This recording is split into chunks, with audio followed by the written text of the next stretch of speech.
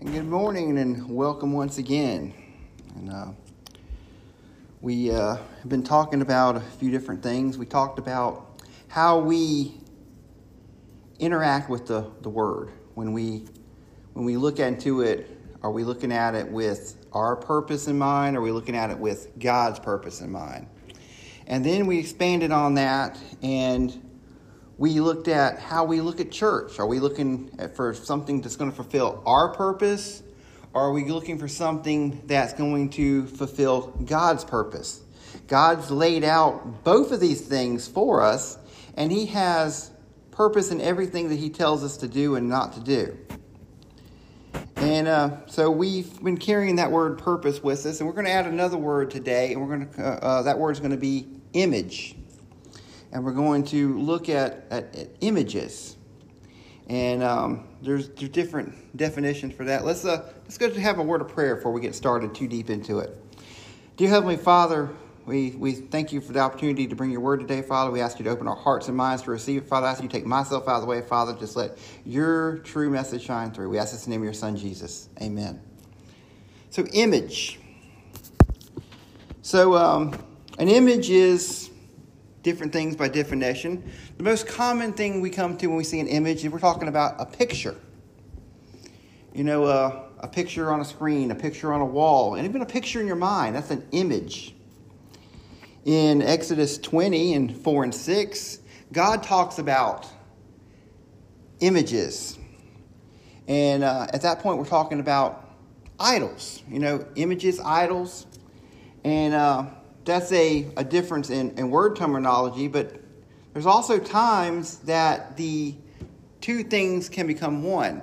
That a picture that you have of something can be an idol in your life.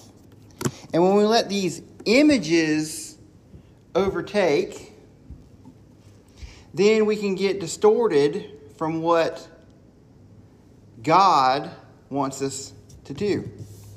That's what happened in the garden. The serpent came to Eve, and they started having a conversation. And he was telling her all of these things. And what does our brilliant mind do? Our mind is amazing. Are there any readers? Who likes to read? You know, when you read a story, it's a very different experience from watching it on TV. And it's always interesting to read a book first, and especially if it's ever been made into a movie. And then you can go back and watch the movie and see the differences. I always enjoy the book version better because there's so much more detail in it. And I've always thought of myself having a very vivid mind, a vivid imagination. So as you read, the story unfolds in your head. And you're simply more than just words on paper, but it starts to put together what? An image. And you read the description and you start to see what this person looks like. You picture them in your mind. You picture their surroundings. They talk about it being cold, so you picture snow on the ground. You see the leaves blowing in the wind. If they talk about rain, you can see the rain clouds. You can see in your mind the sweat running down their face. You can feel the intensity. It's all in your mind. And then if you ever go back and you watch the movie interpretation of it, you're kind of can be disappointed sometimes because you already have this vivid image in your head about what it's supposed to look like. And many times the director and the writers don't bring it to life very well. It doesn't translate from the pages of that book into a story on the screen. And there's many reasons for that, but the main thing is because it doesn't fit the image in your mind. As I read through the Word of God, I like to picture everything that I'm seeing? What does it look like?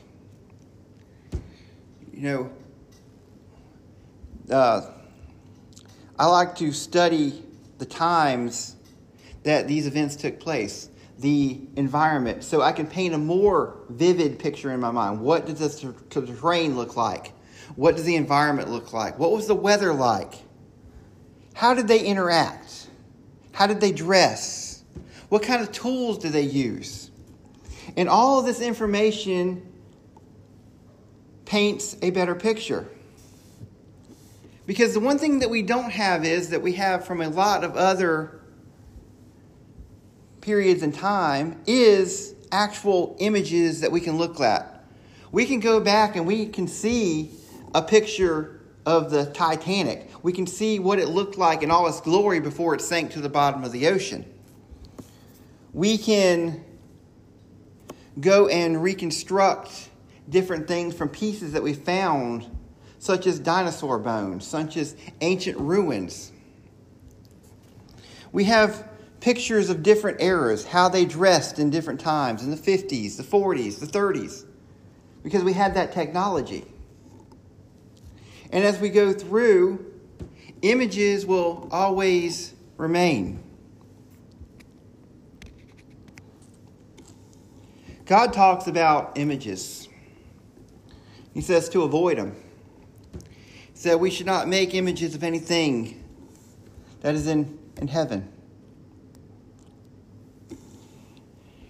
And I've thought about that. And many times we go places and we see images of Jesus. We see the traditional statue, the plaque of him hanging on the cross. I know that we all at some point or another have encountered this grand picture that you can buy about anywhere of the Last Supper. And it shows Jesus front and center. And it shows the disciples on either side, and they're gathered around a table. It looks like Thanksgiving. But the problem is that is not a realistic interpretation of that moment in time. That is someone's image. If we look at the Word of God and we look at how actually things were done during that time, we see that it would be much different. How they would sit and interact.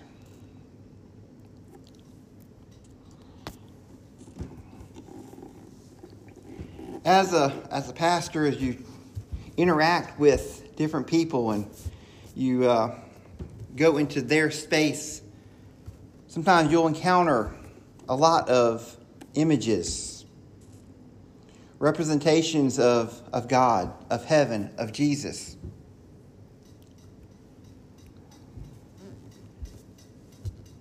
And I ask myself many times, why do we do these things?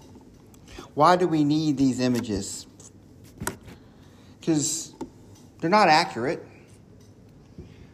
We don't have any concrete photo evidence to depict what Jesus looked like. And based upon, again, the Word of God, based upon biblical archaeology, going back and looking at the time, that the images that represent Jesus are simply not accurate. They are what we, mankind, have determined is what he should look like.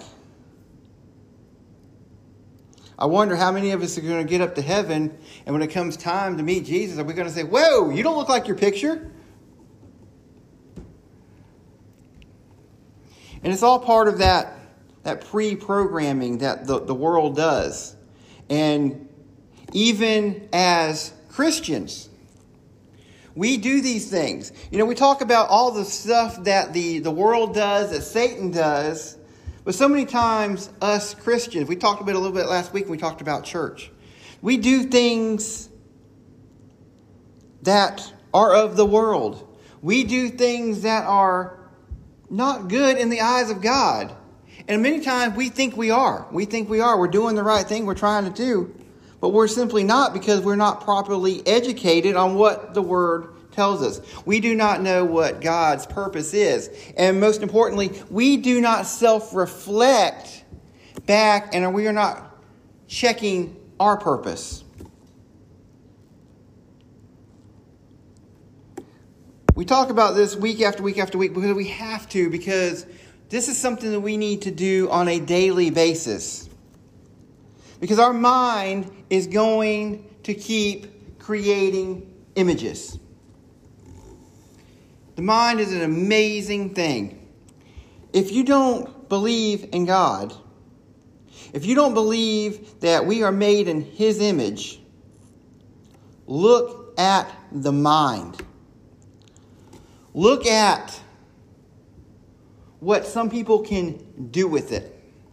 We all have our different strengths and weaknesses, but we see some that can play an instrument beautifully. We have people that can sing. We have people that can build things, create things from parts, that can program a computer, that can speak elegantly.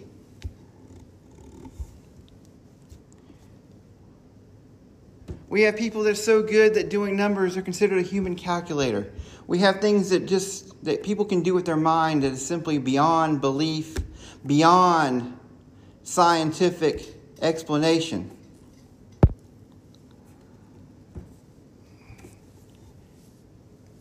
And I have a theory for that. We live in this world of sin. We were cut off from God. We can go back and we can study Adam and see the things that he was doing before the fall of man. And I have to think that sin has blocked so much of what our mind can do. Our lack of faith has blocked so much of what our mind can do. The Word tells us that nothing is impossible to God, but yet we do not seek Him to do the impossible. Jesus said that you will go on to do things greater than I did, but yet we don't see it. Is it perhaps because we are not allowing our minds to work to their full potential? We are not using our God-given talent because we're filled up with false images. But that mind that we have, it will not simply sit idle. I know many of us have spent many of a sleepless nights with something on our minds because it keeps generating ideas and thoughts, and we can't seem to turn it off. It's designed that way. If our mind does not have all the answers, it cannot fill in all the sequences, what will it do? It will fill it in for you. It will create images to fill in the blanks. It will complete the chains of thoughts. So we have to be careful about what we're giving it to work with. Because it's not pulling stuff from nowhere. It's pulling stuff from what we have put into it. From the time that we have started retaining memory. It's in there. It's stored. It's not being overwritten. It's not running out of space. It's all there. And what does it do? When it needs something, it pulls from it. It pulls from the archives. It pulls from the spare thoughts to be able to complete these things.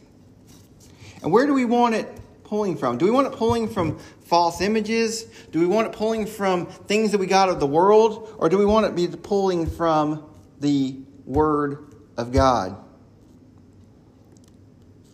You ever been talking to someone when it comes to sharing Jesus, sharing the Word of God? You never know going into it what to say, but yet you're able to freely speak. The words come out. You're able to accomplish it because of what you already have there.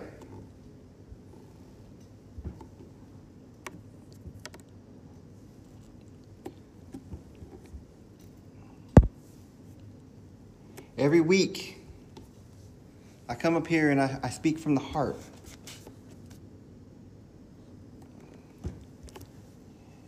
Yes, I study and I put things together, but I don't know exactly how it's all going to come together until this very moment.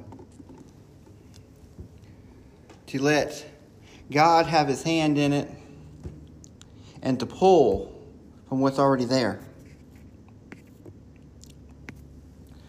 We have images.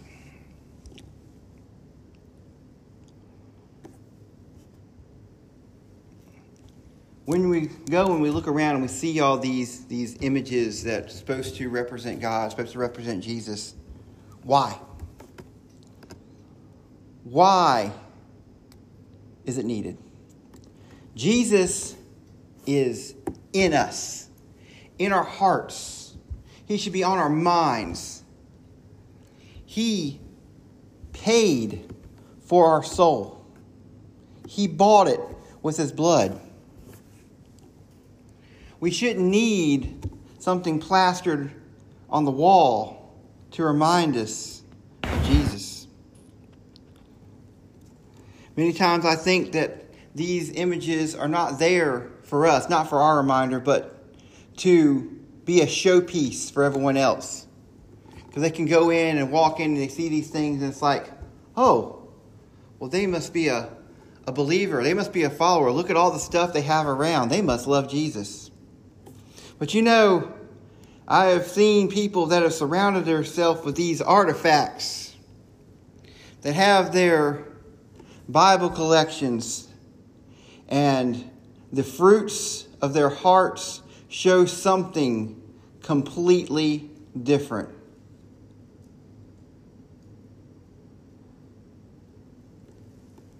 Satan slipped into the garden under the guise of a serpent. And many times we have people slipping into our lives, our churches, our congregations, our groups, underneath the guise of being a believer. All because they fit an image. Matthew 21:12.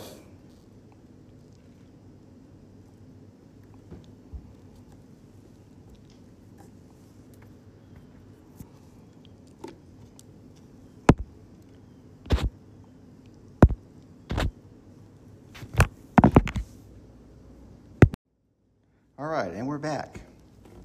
21:12.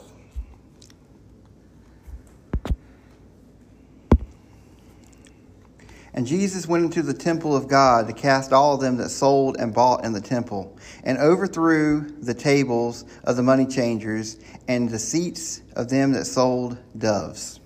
Now we're talking about images. Does this portray the image of Jesus? Is this what you think about when you think about Jesus? See, we like to think about the little baby Jesus swaddled in the manger. We like to think about the Jesus that's teaching love and to turn the other cheek. We like to think about a gentle, healing Jesus. See, this image doesn't portray that. This is a more of a savage Jesus. This is more of a Jesus that's accomplishing something in a different way that we're used to seeing. And you can always tell if a passage bothers someone. And the way to tell is to do a little bit of research on it, because you're going to find that there is a lot of commentary about it. People want to talk about it. And this is one that people like to talk about because this doesn't fit their image of Jesus. So what do they have to do? They have to go in and they have to put their spin on it. well, this was this or this was that. And we're not going to debate that here about what this represented. All I need to know is that Jesus did it.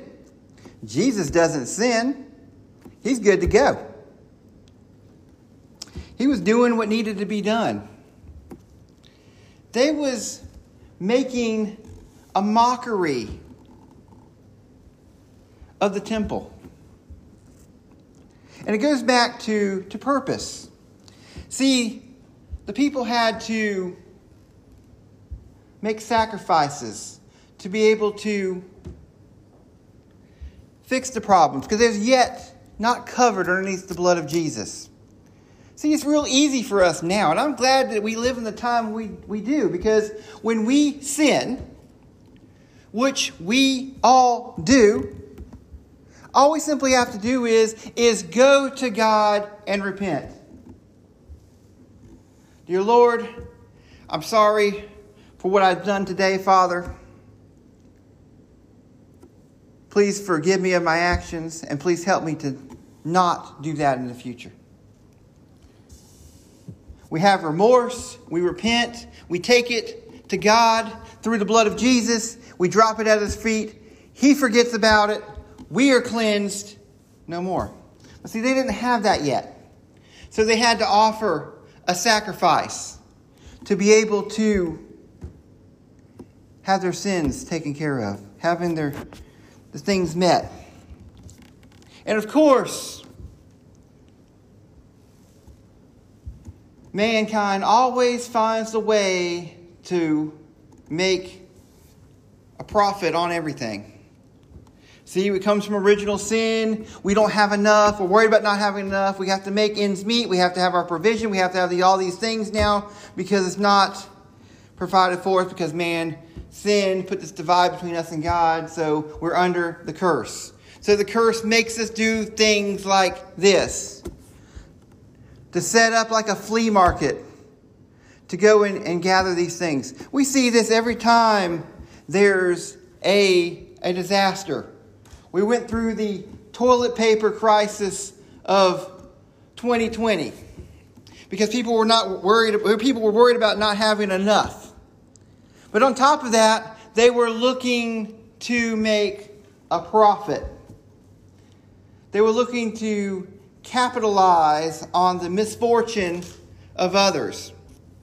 And we see it every time there's a disaster. People go and sell water. They'll sell supplies to try to make a few bucks. Every time there's a new video game console that comes out, they're always in high demand because we always want the next greatest thing. We want to be there on launch date. We want to play the newest things first. So there's always a supply and demand problem. There's not enough units being produced for the people that want them at that particular time. So what do? They go and they set up computer bots that'll monitor all these sites to be able to buy the stuff up instantly as soon as it comes into stock. And then, of course, they go to other means and they go and they sell these things for inflated prices. Nothing has changed. And that's what these people were doing. They were making it nice and convenient. Because another thing we are as humans, we're lazy. We are lazy. We are always looking for the easy way out. We're looking for the quick dollar, the easy fix. That is why there is hundreds and hundreds of different kinds of weight loss products, because we're looking for the next best thing that's going to get us to where we want to be without doing the hard work of diet and exercise. We are bombarded with robocalls, phishing emails, and similar things because they are people that will fall for them. Because things sound good. because they paint an image in your mind that if you just simply send this Nigerian prince some money, he's going to deposit millions of dollars in your account. And who, of course, would not like millions of dollars in your account? Listen to this promo, watch this demonstration, and we're going to give you this grand gift. If a company gives you a gift that costs more than the product that they are selling, they are not going to be in business very long. That, my friends, is a scam. But yet, we hold on to that little bit of hope, that idea. They have a different lottery for every day of the week. And every day of the week, people throw down their hard-earned money for them little slips of paper with numbers on them, for the little cards that you can scratch off. And it's so funny, you'll be sitting there getting gas, and they can't even make it out of the store before they got to go see if they're a big winner. And then you see them walk out with disappointment on their face because that $20 bill is gone and all they have left for it is a worthless piece of paper. But yet we have this image in our mind about what can we do with all that money? How can it change our lives?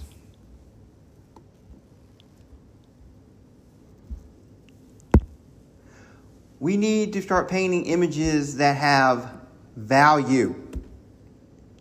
We need to paint images that have purpose.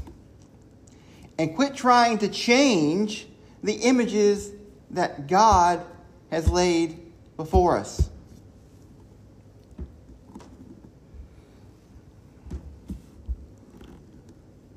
One day we may do a series about all the Bible topics that people want to change because they don't fit their image.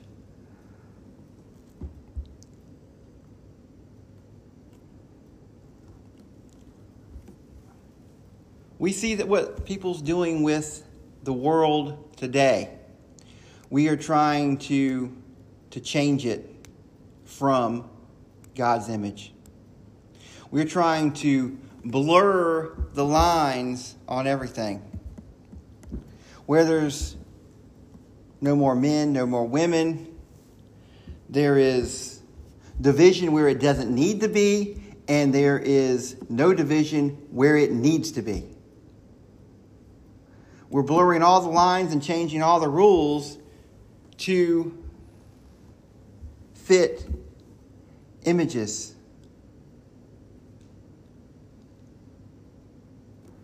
You go back and you watch some TV from olden times. You know, there's things today that wouldn't even fly. It wouldn't even be on the air. In fact, things have been banned because of it. And not because anything's any different. The world is what's changed. Our image of the world. Our image is what we say it is. And things that are need to be said, we can censor, we cancel. But yet, morals, righteousness, those things are going out the window. That's considered hate. That's considered things that need to be gone away from because it doesn't fit everybody's ideology.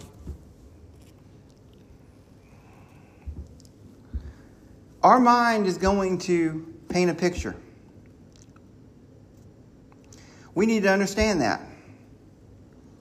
But we need to know when it's a good picture or a piece of trash. I don't know nothing about art, but apparently there's people that do. That's why some paintings are worth millions of dollars, and some of them are worth nothing.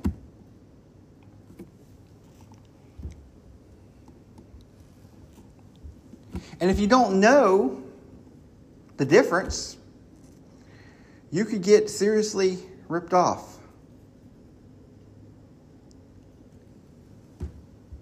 Or you could throw away a masterpiece. God has given us the paintbrush. God has given us the camera. God has given us the crayons, the colored pencils. He's given us every tool that we need to paint that masterpiece.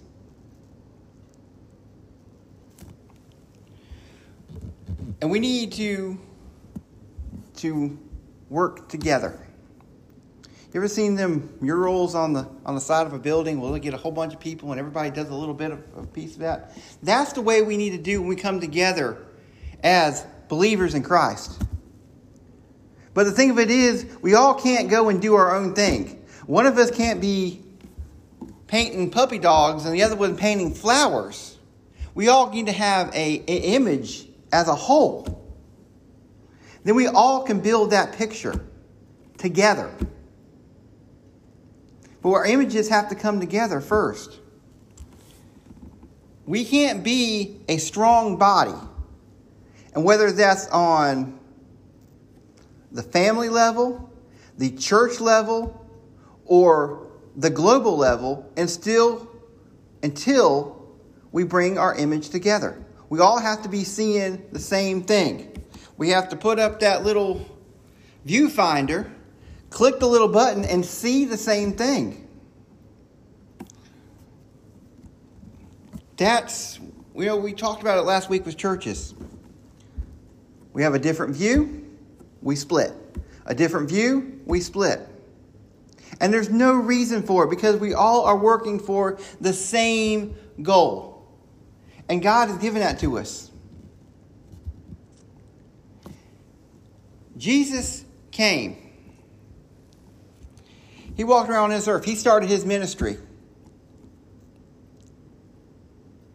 And he was making a lot of waves.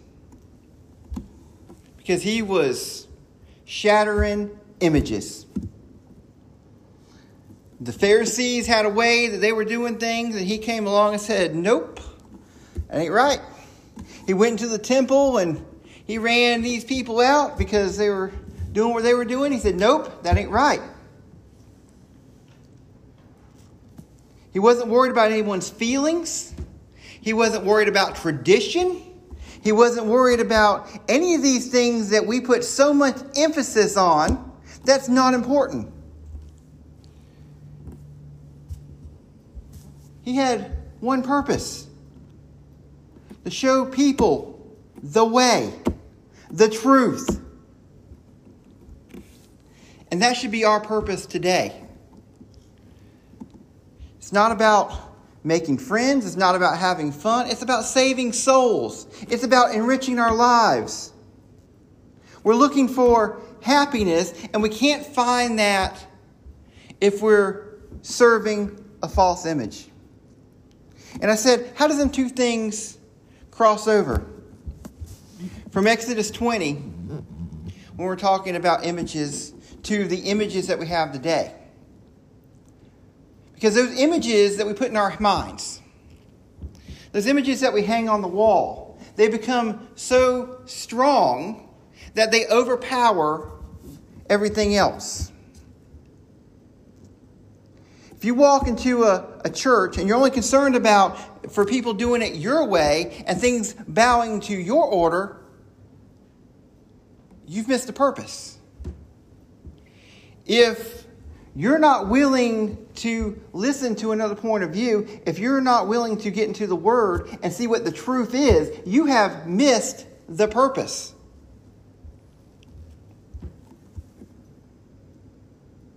The purpose is God's. And these images is like holding up a poster. It's blocking God. Self-evaluation. What is the purpose in the images that we are using? And one more thing, and then we'll close. Image is also what we project. Our look, our demeanor. Remember the old show, Happy Days? Fonzie had an image. He was the cool guy, the tough guy. He rode a motorcycle, he had a leather jacket. He could do all the cool things by hitting the jukebox, and he was always there to save the day with his almost superhuman abilities. That's an image. And we all want to have an image. We all have our signature look and the way we talk and the things we do, and many times it changes from time to time, and it changes at different points in our life, but it's how the world sees us. How does your image reflect God in your life? You know, you can be an individual. God made us that way, and you can also be a follower of God. We are complex creatures, and we can be more than one thing. Just because we want to stand up for God, stand up for Jesus, we want to believe, we want to do the right thing, that does not make us any less unique. In fact, it makes us more unique. It is so much easier to go with the crowd. And how much of an image are you portraying if you're just simply being part of the mob and doing what everyone else does and being like everyone else? So the takeaway this week is, what are the images you are projecting in your mind, in your world? How are you receiving the information that builds your images? And what kind of image are you putting out in the world? These are things that we need to talk about, things that we need to self-reflect on, and things that we need to challenge ourselves on a daily basis. Make sure it's not of the world. It's not of selfishness. It's not of the flesh, but it is of God.